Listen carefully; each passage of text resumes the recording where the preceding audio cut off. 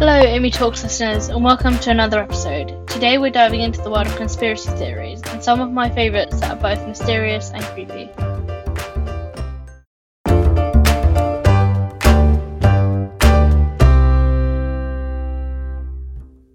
So in terms of good news stories this week, I found another one over from our great friends over at the Good News Network.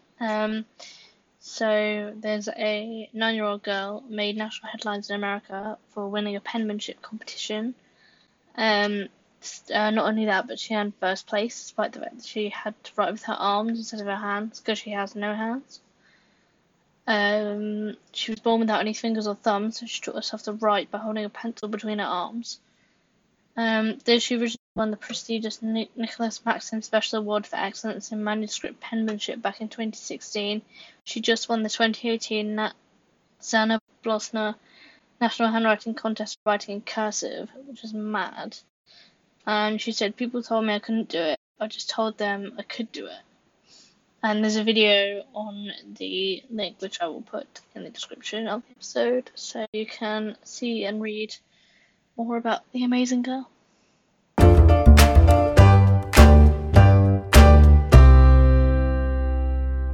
So we're now on to the main part of today's discussion, which is about some of my favourite conspiracy theories.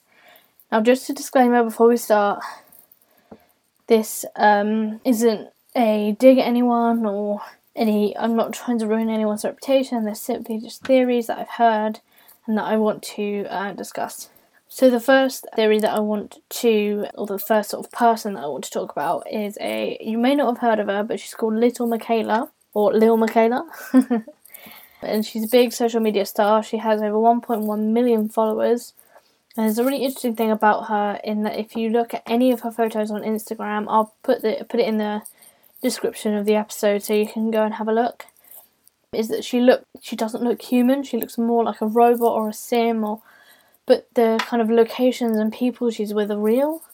So it's not a theory, it's more like, who is she? Is she a cartoon? Is somebody drawing her? Is somebody manipulating? It just shows also about how much somebody's image can be manipulated to make them not look human, if that makes sense at all. Shane Dawson, who is an awesome conspiracy video maker, he did an interview with her, he did a phone interview with her, and he asked her all about her sort of appearance and everything like that, and he didn't even get a clear answer, so I think she's keeping it pretty tight-lipped so that people don't sort of know or realise who she is, or it just sort of shows the anonymity of the internet and how much you can get away with being so popular even though nobody knows who you are. Again, I'll put the link to the video in the description of the episode, or you can just Google her and you're sure to find the video or loads of articles about her if you find her really interesting like I do.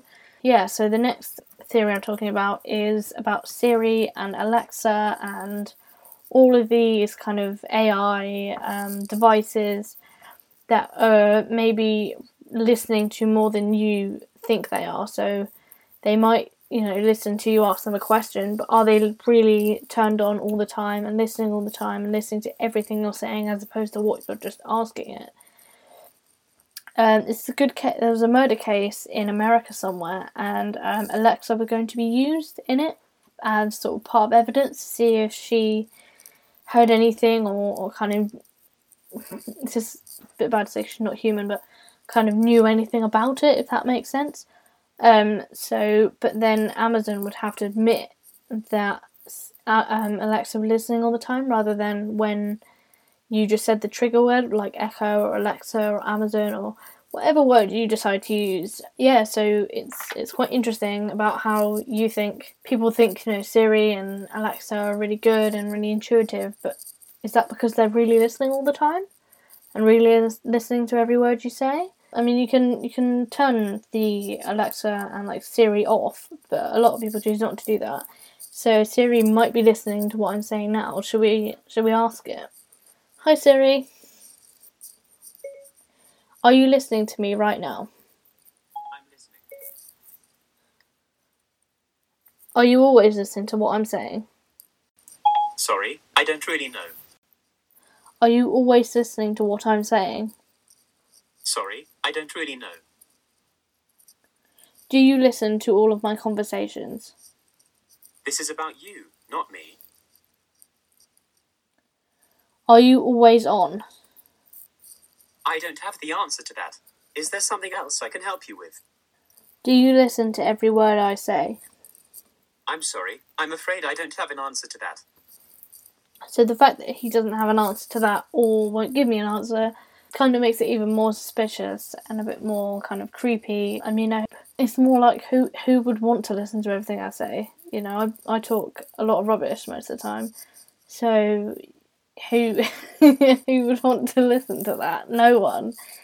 So I don't know why Siri or Alexa would, but as I said, with everything, there's always as with every conspiracy theory, there's always loads of like articles and videos and things that you can watch out there if you're interested, like me.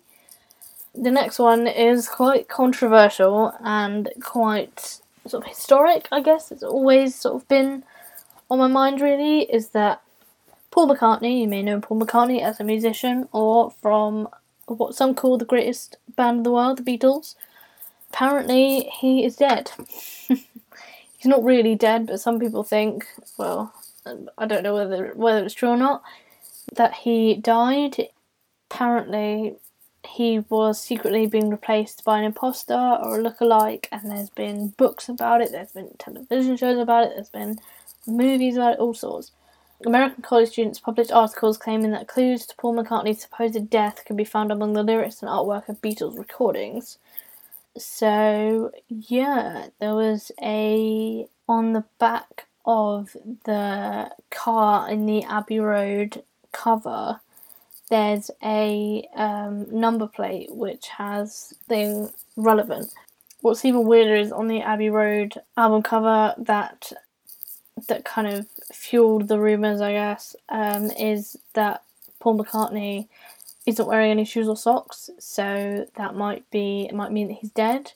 One of them is wearing jeans like a gravedigger. One of them looks like a pallbearer. And there's just loads of other insane like imagery and lyrics and everything else. And if you play some of this, if you play some of their songs backwards, it sounds like he's dead and all these weird things. I don't know if it's true. I don't think we'll ever know. But it is a really interesting theory and definitely one to get your teeth into if you want to know more about the Beatles and whether Paul McCartney is actually dead or not.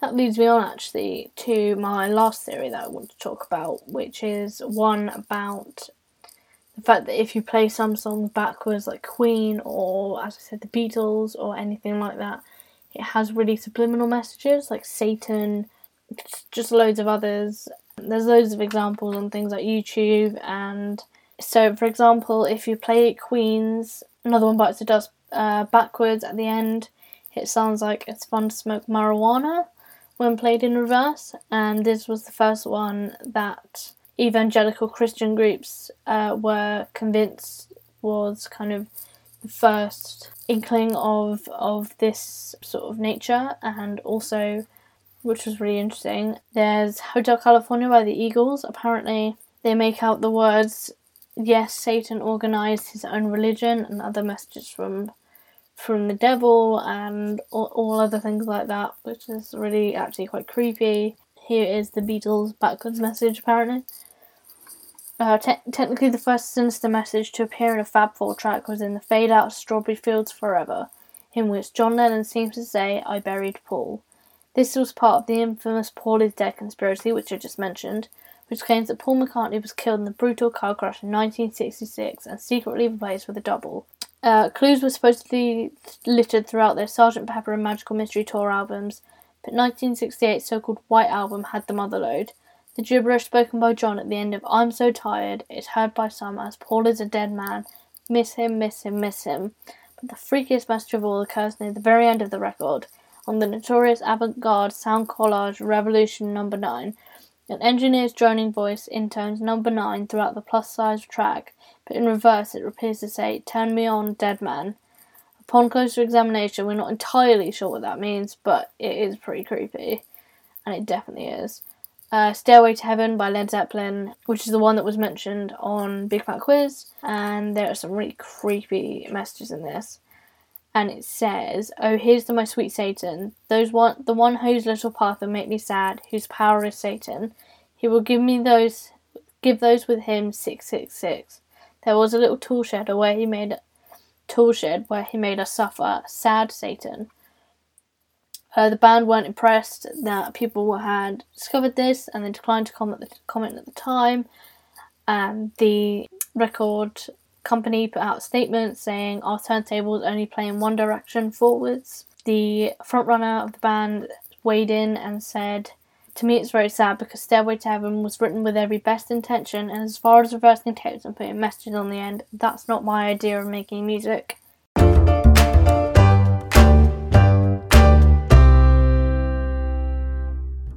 Yeah, so that's all the conspiracy theories that I have for you today. If you want to find out more, as I said, they are in the description of the episode, either on Mixcloud or iTunes, or I will put them on Facebook and Twitter as well. If you wish to go and follow me on Twitter, you can at Amy Talks Podcast, and on Facebook just search for Amy Talks, and I will be there waiting for your likes and comments. Thank you very much for listening. Until next time, bye!